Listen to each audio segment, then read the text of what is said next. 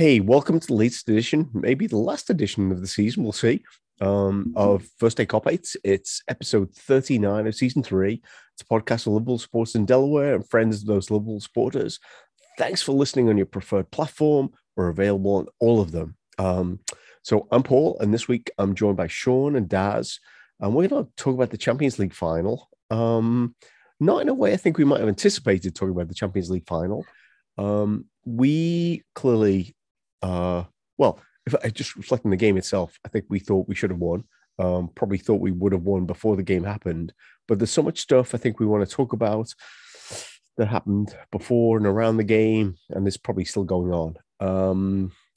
And I think I think it's important to state our goal here is to help the people in our community, our Liverpool, Delaware, Liverpool, USA supporter club community, to come to terms with what might have happened and find a positive way forward. Because I think there's a lot of positives about this team and this season, which should not be damaged by what happened in Paris or in the suburb of Saint Denis, to be specific. I don't know how I'm going to start this, but I'll just open it up. Champions League final, 1985, was one of the worst experiences of my life. It was a game that didn't matter in the end because of what had happened before. And I could not help but reflect on how the final of 2022 mirrored it. Fortunately, did not mirror it quite as it could, but there were still parallels, and the game seemed less important because of what happened outside. I'll start with you, Daz. Whatever you want to go after. UEFA, the French government, the stupid tribalism that claims that somehow it's all about Liverpool fans. Where do you want to go? So I had to watch it on my phone because my son was playing in a game that was meaningful to him, so it was meaningful to me. I remember we left early so that I could watch the first half, and then I saw the reports like, oh, it's been pushed back because there was too many fans trying to get, and I was like, this doesn't feel right. This doesn't feel right at all. And then the immediate response from a number of outlets was to revert to type and saying, oh, well, this has kind of happened before, hasn't it, with the same group of people? And I was like, no, like this is a playbook. This has happened before, and they're trying to trot it out again. I know for a fact that this is not happening. How many away games has Liverpool been to since then, and to this, and even in this season, and have been exemplary in their behavior? And I was wrong from the start, and I just felt it in my bones that something is not right here. And the reports that you're reading from it's harrowing.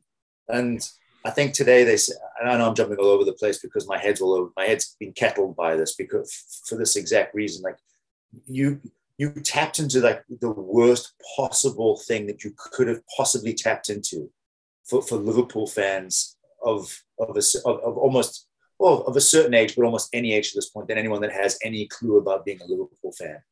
And I'm like, I was incensed. I was beyond rage, because I was looking at what was going on and the way that people's like, oh, it's Liverpool fans get in it. I'm like, you haven't read the Taylor report. They've spent the last 32 years fighting this? Yeah, 33. Yeah. 33 years fighting this for this exact reason. And people are picking up the same trope, the same line, and they're running with it. And like you were talking about the tribalism, like the point winning, and numerous people have come out and said, it's like, this could be you next time. This isn't about Liverpool supporters per se. The Real Madrid fans had to go through it too, and the reports are coming out around that. So you can't say it's just us. The Real fans had exactly the same experience, more so on the way out, but kind of on the way in too, being penned in, being herded like cattle. Yeah. And how the number of people that are having like PTSD that weren't at Hillsborough that were stuck in this. I was looking at Phil Blundell, and he's like, there's portions of this that are missing for me. And Maury Lewis is saying, it's like, this is what happens with trauma. It's like you kind of block out certain points and amplify other points. And like over time, these things will start to piece themselves back together. He's like, I can't remember certain portions of the day, period. Like they've been black from my memory. And for the French government to come out and try and trot out that line where there's so much. This isn't 32, 33 years ago. Everybody has cell phones. You're talking about Ian Byrne was in there, and he was part of that. We're talking about businessmen. These aren't just the yobs that everyone thinks that were at Hillsborough that showed up late and drunk. Like these are like members, pillars of the community that were in the same situation, experiencing that, are coming out now with footage, with firsthand accounts. You can't hide this. And what is UEFA going to do? Like they've been almost absent to this point, as far as I can tell. Like, what are they waiting to see what the fallout of this is, and then they're going to act? It feels craven. It feels cowardly. So I was really encouraged by everything that Dan Austin has done over this period. And if you haven't, like look for his articles or look for the things he's talked about. So Dan is a very clear speaking man who from Liverpool, who apparently speaks French very well. So therefore was very clued in to what was happening. But so John, I'll go to you. My very good friend Paul was at Heysel. He was at Hillsborough also, and he texted me. He was in the ground on Saturday. He texted me quite a few times about how it felt like both of those things. The Heysel similarity was like the game was delayed and no one knew what was going on. It didn't feel good. Felt like bad things had happened. And obviously at Heysel, worse things happened than fortunately happened at Stade de France. But the Hillsborough thing was the allowing the crowds to build up and all the pressure, and then to want to snipe at like somebody climbed over the fence after all of this. So I'm sure there's also we could say we talked last night about the way this has been reported. What is the most important thing from your perspective that you'd want to correct from the narrative we've heard from some of the people who are talking about this?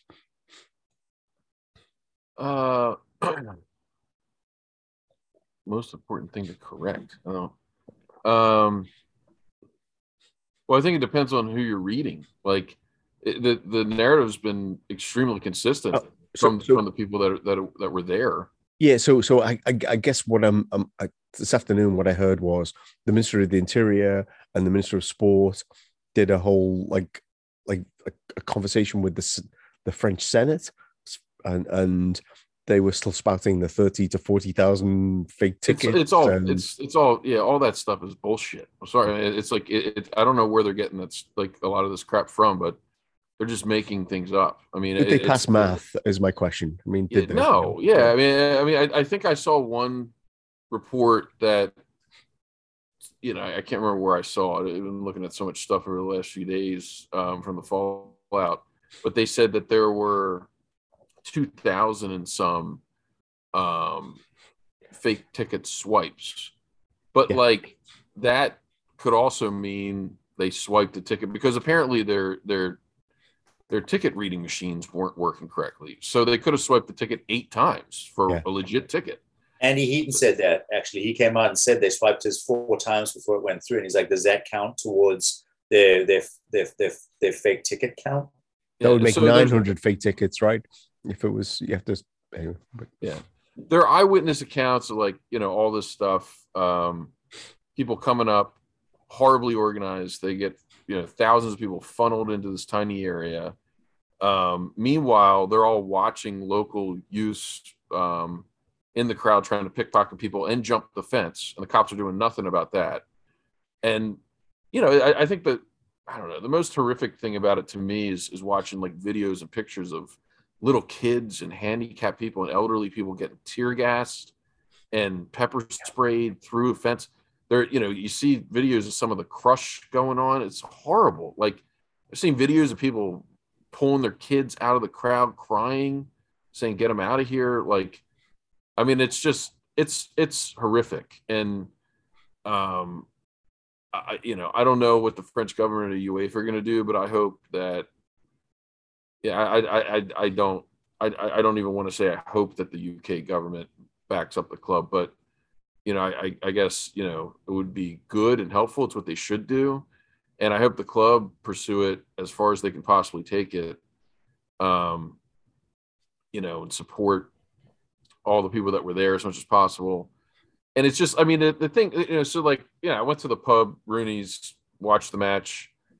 It was, I was obviously disappointed that we lost, but even at that time, I was aware enough of all the nonsense going on outside the ground that honestly, I had already blocked a couple of my friends that were like joking around about it, making fun of Liverpool fans for having gone through it.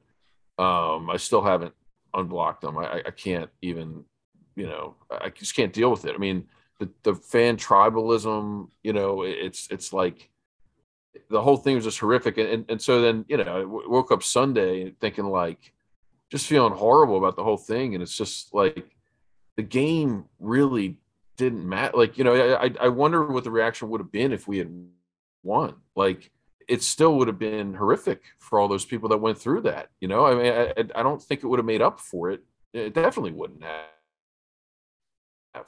I mean, all these people had to go through this traumatic experience for what? Like, it made absolutely no sense. They wanted to treat everybody like they were some drunken hooligan. And it wasn't just on the way in, it was on the way out too. Well, right, and then on the way out, they had local youths that were like, a couple of people I think got severely injured, hospitalized, cut in the face. I saw another guy, his leg was all broken from being jumped by youths, and the cops weren't doing anything to protect fans from that. They're supposed to be there to protect fans. And I had also heard weird stories about, I think I saw this, like when some of the fans were leaving the stadium, the police basically blocked their exit. And I don't know what they were trying to do, but they had the exit blocked off and they had all these armed guards surrounding them. And it was, people started screaming at them, and eventually they opened up a small passageway for people to get out. Yeah. But it was just like, what are they doing? Like it was like the police were intentionally terrorizing our fans is basically what happened. Well, I think there's something in here where, like, having decided this was a bunch of hooligans, and then they didn't behave like hooligans, that we need to like provoke them. And I think that was the 80th minute show at the end of the stadium where the riot police showed up, and whatever they did outside, it so reminds me of Heysel, where the police were absent for most of the game, and then once people left the stadium, they had kind of dogs, and they had the full riot gear, and it's like, where was this like 3 hours ago? Because this would have been really helpful. Yeah. But UEFA and the French authorities like immediately putting out this word that it was so first it was Liverpool fans showing up too late. And then they said, then they went eventually to, I think there was something in the middle too, but then they eventually went to, no, it was fake tickets. Oh, I know it was in the middle. Liverpool fans were trying to jump the fence into the match. Well, I'm surprised they've not gone heavy on drunk fans, because that's the whole playbook, right? It's like arrived late, no tickets, and they were drunk. And then what I haven't seen video of, but I've read a lot about, is the fact that they attacked the fan zone for no reason. Like they weren't doing anything. Yeah. Afterwards, they were just in the fan zone, like, miles away from the stadium, and the police attacked there too. It was like they expected Liverpool supporters to be rioting, and so they put together a plan to address them rioting, and then it didn't matter that it didn't happen. They just followed through with the plan. So it's crazy. This is definitely worth reading Dan Austin on, because he kind of looks at this French politics going on here. There's like them inviting the hooligan management squad, which has been shit all year, because apparently there's been riots at every French stadium. That's part of what they're responding to. And then the overload of Les Anglais, of which we would hope not to be considered to be part of. And the fact that we've been in 4 finals in 6 years, and this was the worst by far debacle that happened in those 6 years, probably says that we're not like those people, but they were thinking of us like that we were the people who invaded Euro 2020 finals. So they've obviously never heard the expression "with Scouse not English." Yeah, that was not in play in any of this stuff. Yeah. Well, so one of the people I saw referenced that they were either referencing Heysel or Hillsborough, in the news conference, like, oh, we were aware of Liverpool supporters who have caused deaths in the past. And I'm like, yeah. First of all, you're talking about something that was over 30 years ago. We don't even know which event you're talking about, and it's just crazy. Like, which was debunked too in the Yeah. Taylor report. Yeah. Well, in Hillsborough it was, and Paul was at Heysel. There's mixed reports about what happened there. Well, but the wall collapsed, basically. So I mean, no more. So a lot of what I read today about the whataboutery stuff was, well, you're not completely innocent, and there's like okay, but like there was a bigger participant in how this happened, and my thing about Heysel is the stadium was a shithole, and the things that would there were things that would not have happened in a decent stadium. And ironically, one of the things I always said to people at Heysel was, well, in Paris in 1981, they had a ring around the stadium, so you couldn't even get near the stadium like to cause any problems. Everything was really well organized, even if the CRS, the French Riot Police, were like slightly hostile towards any fans. But apparently they gave up on the ring around the stadium this time. Well, that's the other part that's so weird about it. Like, they're making excuses saying, oh, we only had 3 months to prepare. Like, I'm sorry, like, why do you need what you should already have plans in place about how to handle crowds at the stadium. Sean, it takes a long time to prepare that menu for the the UEFA officials and the special dinner that they have before the game. Well, and then the other thing that I was not aware of, but I'm just I'm not familiar with France, but I guess this particular area is like well known to be an extremely high crime area. It's basically, unfortunately, where a lot of the poor migrants, a lot of them, coming from Africa, are sort of, funneled to this area. And so you have a massive amount of concentrated poverty. So there's a lot of crime. So they know all that. So why didn't they do something? They could have focused more on that rather than Liverpool being hooligans. They could, but with a hooligan enforcement force, whatever we are, and that's what we do. So love the conversation, and I think one of the really important things is to keep this going until like the whole opinion about it being anything to do with football fans gets discredited, because clearly there are other things going on in France at this point. I will say this: I think that the response from the Liverpool Football Club, the upper echelon, has been very much on point. Mm-hmm. It's been pointed and on point. And I think that Tom Werner was demanding an apology for the response. That was before they had the Senate hearing. Yeah, it was a couple of days ago, at least. And Billy Hogan, I didn't get a chance to listen to it. I know that Billy Hogan just had something, he updated something as well. But yeah, I know that our club has made some missteps in the past, but I think that they're very, very much on like right on point and right where they need to be with their messaging around this. And honestly, they've chosen the wrong club to fuck with. We've been to how many finals? We've won 6 of them. Like, we are European royalty. What you're reminding me of is Neil Atkinson. I think he was on the bus home from the game, and he's like, I think you might have picked the wrong people to pick on here, because we might have a playbook about how to deal with you after what happened to Hillsborough. Yeah. Nonsense about they arrived late, they were drunk, they had no tickets. And then apparently none of those things were true. I don't understand. It's like, do you know anything about this club, UEFA? Do you know anything about this club at this point? Les Anglais. Oh, yeah. Except they're not, right? The other thing I wanted to say is that, I mean, the other part that was made it, I don't know, even sadder a little bit for me, is that like the fan zone before the match looked incredible. I mean, people were having the time of their life. And even the day before, the night before, it was like just this incredible, joyous atmosphere. I didn't see anything where Liverpool fans were misbehaving or damaging things. There were a couple of videos of them being at cafes and they were spilling into the road, but it looked like all the locals were kind of laughing about it. I mean, there wasn't any bad atmosphere. It was a great atmosphere. Let me finish off this section, because I did want to talk a little bit about the game with the which game party. It was a game.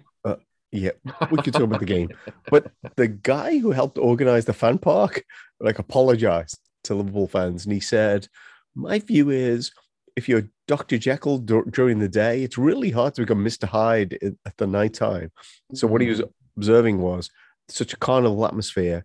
People went to the stadium. They were not people set up to like organize violence and fights, except the French riot police obviously decided to police it that way. But the problem is, like, anytime you're a hammer, everything looks like a nail. Oh, true. Yeah. Yeah. Yeah. Anyway, to the game. Let's talk briefly about the game. Fucking hell, Real Madrid were lucky, weren't they? Jesus Christ. We should have won that, shouldn't we? Daz? Yeah, a goalkeeper won the man of the match. Mm-hmm. I think Simon Brundish put something out to the effect of, like, anytime that he's faced that type of expected goals, he's let 2 or 3 in. Yeah. It was the second highest expected goals that he's ever faced, and he didn't let a single one in. It was actually it was the post shot XG, which is like not even expected goals. It's you know, it's the fact that, like, if you want to say, oh, we had good chances and we didn't finish, that's based on where we put the ball. So like, we did finish. He just saved them. You know?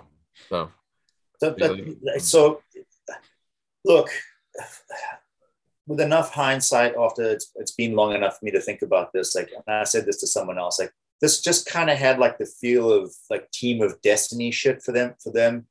Like the fact that how they came back and beat PSG, how they came back and how they beat Chelsea, how they beat, like, the whole way in. It was just like, when they scored in the 60th minute, I was like, I guarantee we could be right now. We could be there now playing right now, and we still wouldn't have scored. I just had that feeling for me. And we did enough. I know, Sean, that you said like we didn't push the tempo, and there were portions where where Real just stopped. They went and kind of like to zone defense, and they just prevented us from playing. And that is true, but we absolutely did enough to win that game. And I know I said 3-1, and I still feel in my heart of hearts, if that Mane goal had gone in, that save that he made off the post, it hit him in the back, and I've seen those come off a goalkeeper's hand, off a post, off his back. Most often come off the back, right? Yeah, they usually go back in. Yeah. And I was like, yeah. Fuck. Yeah. I couldn't say that because I was watching on a screen with my son's teammates' family sitting there. So, well, Sean and I were. But I wanted to say a giant enough fuck offs for you together. I think. Thank you, boys. I love the solidarity. I love that going off in the pub. I think actually I think I messaged this. This may not be true, but I don't think I've watched a game with Sean that we've ever lost. Again, might not be true, but I don't feel like we've ever lost a game that we watched. It was the same as Konate. Konate hadn't lost a game that he played in, right? And he didn't deserve to, and we didn't deserve to lose this one.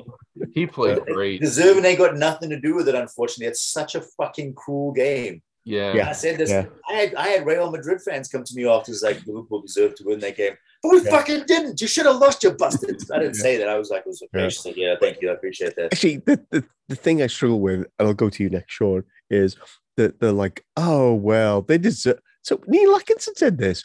They deserved to win this after what they went through. And it's like, what? It's like, honestly, if this had been our 53rd game, not our 63rd game, I think we'd have killed you. I think, honestly, we'd have overwhelmed you. But we did. We did, but we didn't score. We would have been our 53rd game, though. But they gambled heavily. They rolled the dice, and it worked out for them. Yeah. Like, the odds were massively against them from the beginning, through the game, at the end of the game. And Thibaut Courtois told us before, he's like, I'm tough to score against. We're like, mate, I've seen you be scored against. I've seen people score against you all season long. And he's like, and he backed himself. This was his game. This was the one game, right? It was. Sean? Ancelotti, by the way, said that Liverpool were decipherable, which gave us an advantage against them over Chelsea, Man City, and PSG. Oh, some of the comments after the game. That's why I can't stand Real Madrid. I mean, before we even lost to them I've just never been able to stand them because they live on this. Their legacy is built on this fraud Sand. that Built on Francisco fucking Franco sand. built for them back in the 60s by fixing matches and everything. They have But- 14. They have 14. No, I know, but Yeah, trophies. but you know, but- they had 6 of the first 7 when nobody was playing in this tournament. So just well, right, let's and put well, that in perspective. and Franco ensured that they were in it every year because they always won the league, and so you know, It's- I mean, I'm enjoying my this take on the match so far. is like, I mean, with hindsight, we definitely did enough to win the match. We should have won the match. I've seen stuff. I mean, I hate to like their goal. They make it look like Benzema may have touched the ball. It wasn't a cross from Valverde. It was a shot. He mishit the shot. It looks like it bounced off Benzema's foot. Benzema was offside. We're not always going to get that call, whatever. You know, every trick and won the match for the. It was one of One metric. yeah.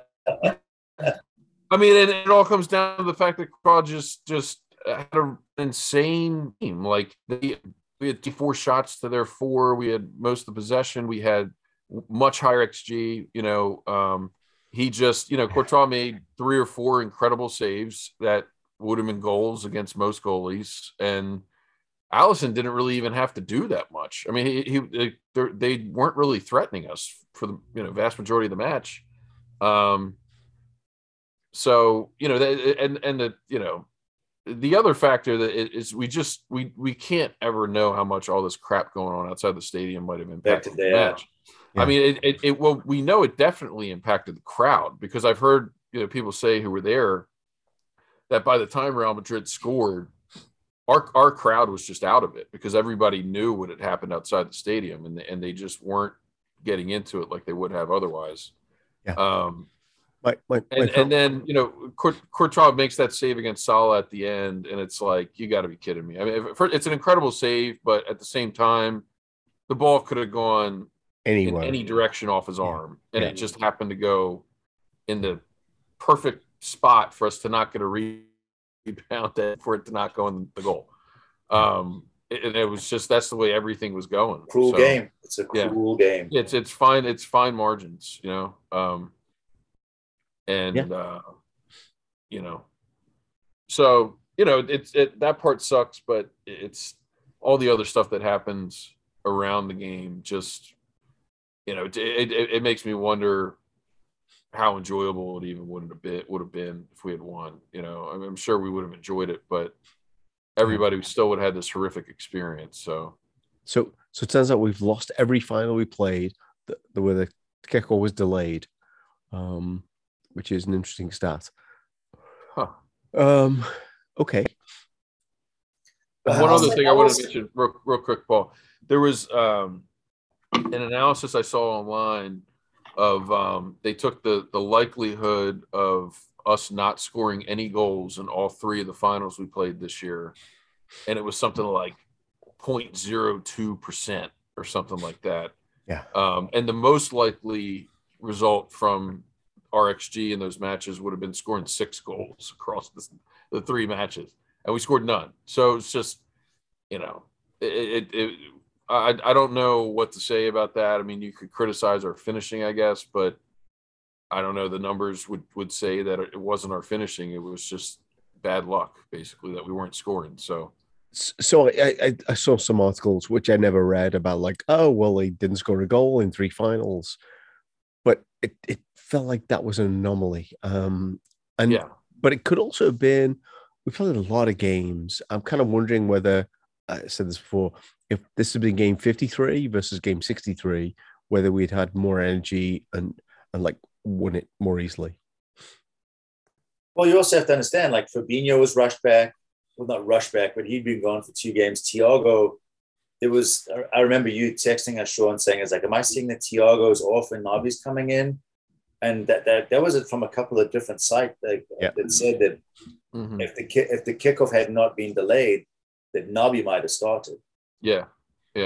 So it's Like they've been they were on the beach for 3 weeks before that. They tied Real Betis the game before, and they put out their big guns for that.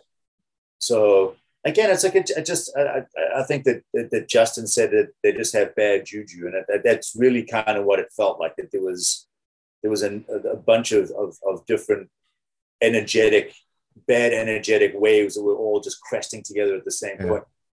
Look, they won, and yeah. Ordinarily, I don't need to be magnanimous. I wasn't involved in the game, but like you can say, as like the better team won. I don't, in my heart of hearts, the better team did not win. And like to your point, Sean, like all of the meaningful metrics outside of the major one pointed to the fact that we dominated that game. But as a Liverpool fan, Paul, like how many times have you seen that where it's just it hit a fucking beach ball and goes in? Like it's I remember that one. No. Yeah. That's kind of what that felt. Yeah. I do think that Arsery says that unless the final is like perfect, Champions League final, European Cup final, then we can be put off our whatever it is, whether it's Heysel, whether it's Athens, which also had its own issues about fan entry, and or whether it's like the shenanigans in 2018 in Kyiv. It feels like we can be put off our stride. So next time when we're in Istanbul, we need to make sure it's all pristine because Jurgen said we're going to be there.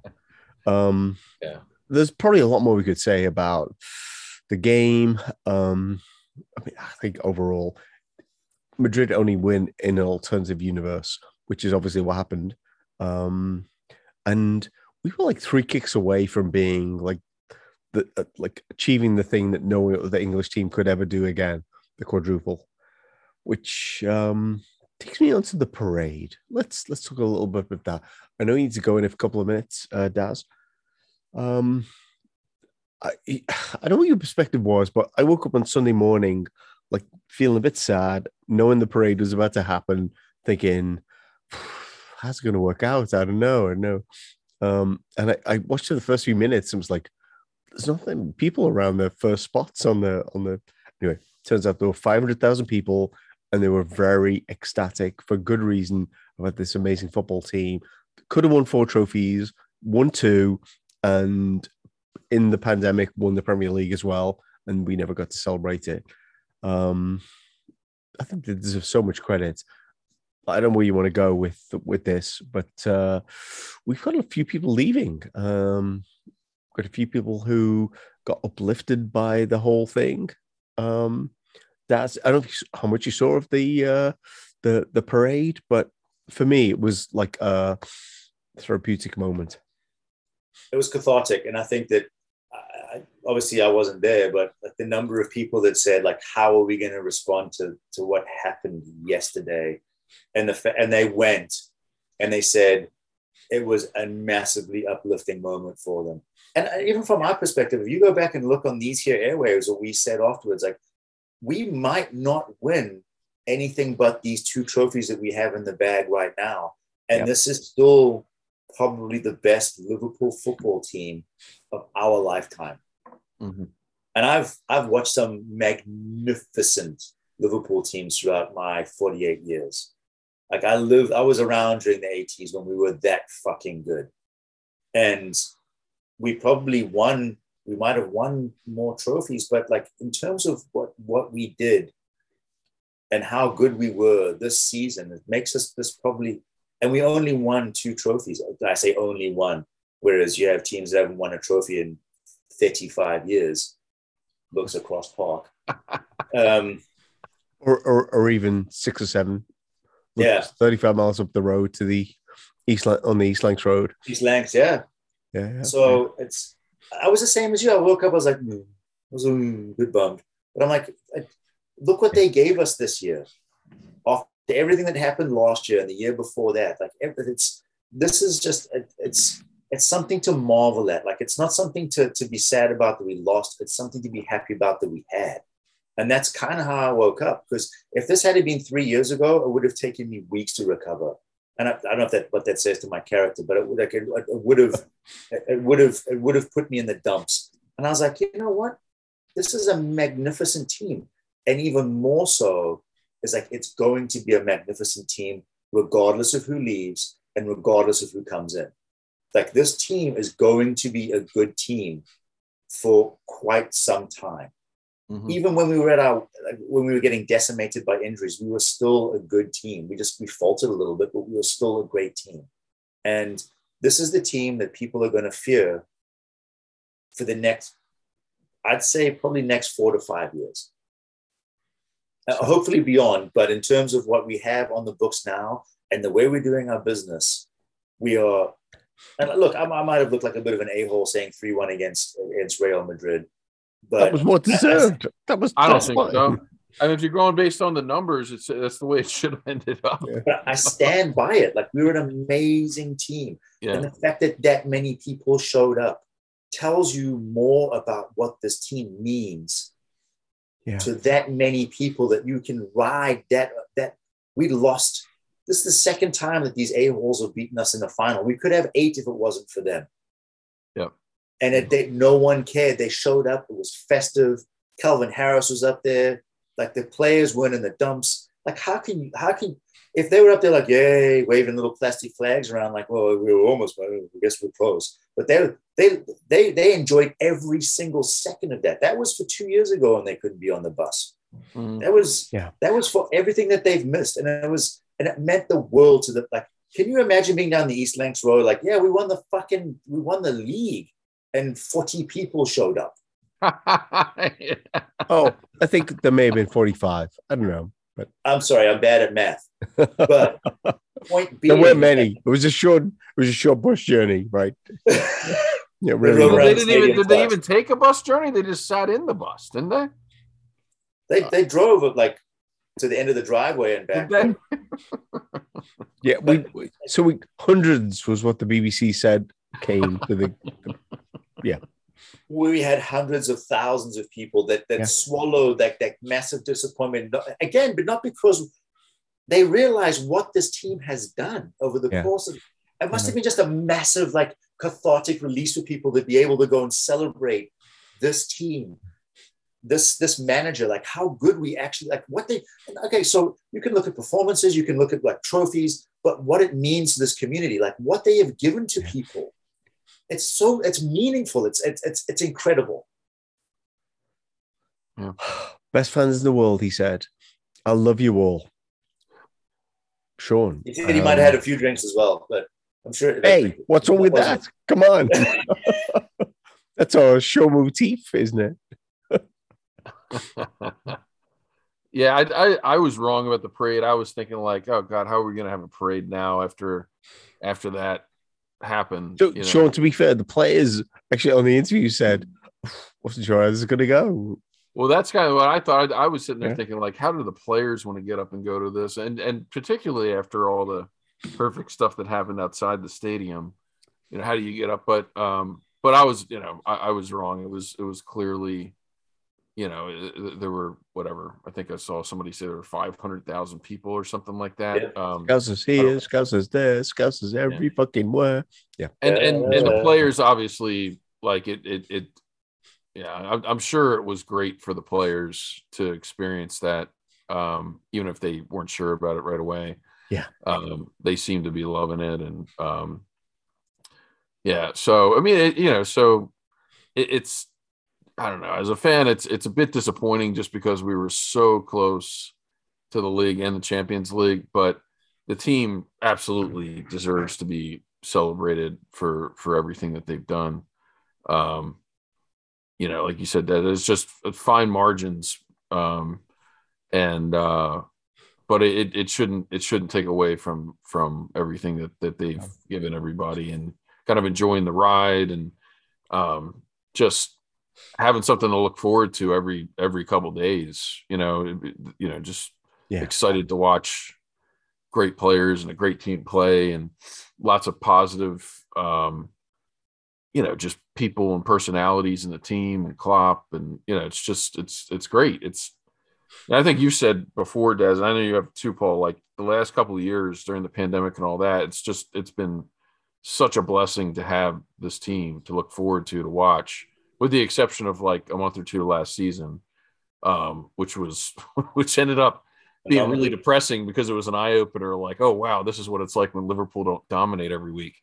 But it really has just been great for the fans and uplifting for everybody. So yeah, no, I mean it was great moment. In terms of people leaving, I mean it's it's upsetting in some cases, particularly with Mane. We don't know what's going to happen with Salah, but I mean our guys, like Justin says, our nerds have proven themselves over and over again. Like I believe he said needs. Like we're gonna go find, like if one of those guys leaves, we're gonna go find the next Diaz or Jota or Darwin Núñez, right? Or when we got Salah, like Salah wasn't even our top choice when we were going for him.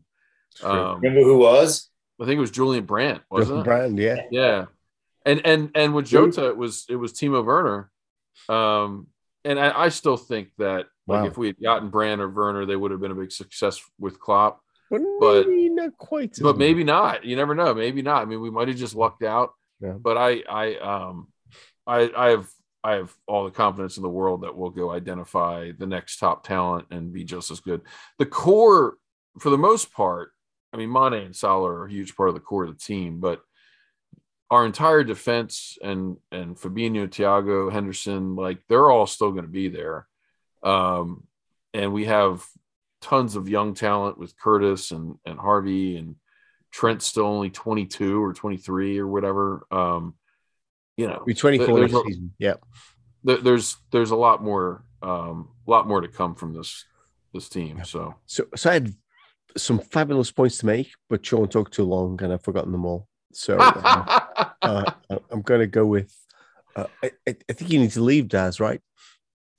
For you guys, I will push it a little bit further for the fans. Okay. Oh, okay. Well, I'm completely messed up now because I was about to close the thing out.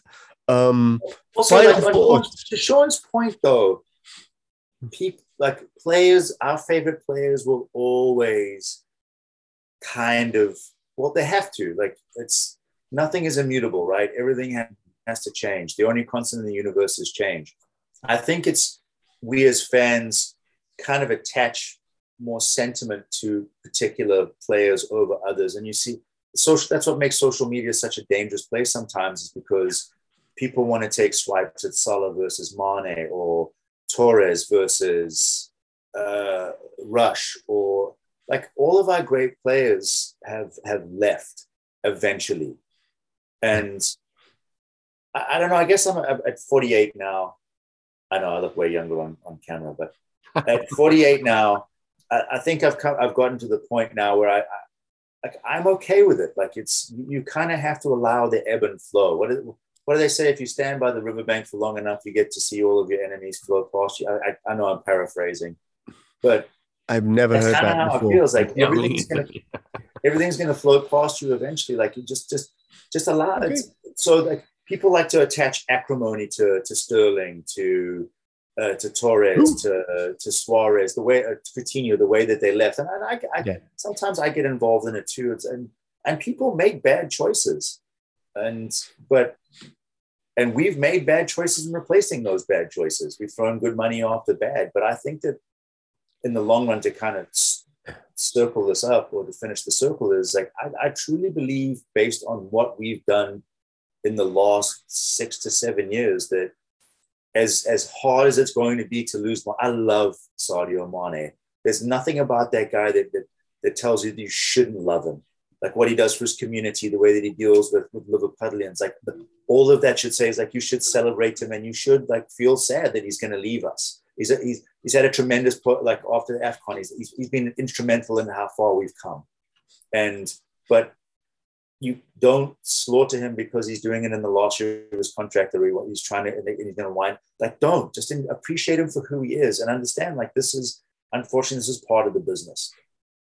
But celebrate who he is. Same if Sadio decides like he's going to go and play for Manchester City, it's going to hurt, but appreciate it's part of what this is, how the business works. Just appreciate what they've given to you in the time that they were there, in the fact that someone's going to welly him 40 feet into the air when he plays against us. Man City might be a hard one, but Yeah. Final thought, Sean? I don't know. I'm still kind of Sounds like a no. processing like everything. You know, it's you know, The I Davis High guess. School football rules. Yeah, right. Yeah, with Doyle rules. You know, I guess I'm kind of past everything. I want us to keep prosecuting what happened to the fans, but For sure. I'm over the final. Yeah, and kind of interested, looking forward to see what happens this summer. So we apparently we're going to be back with the Community Shield in 7 weeks. Oh, good Lord. Yeah. Which they're playing at Leicester's. Like, why are they playing at the King Power Stadium? It makes no sense. We may have one more podcast to do before the season's done. Yeah.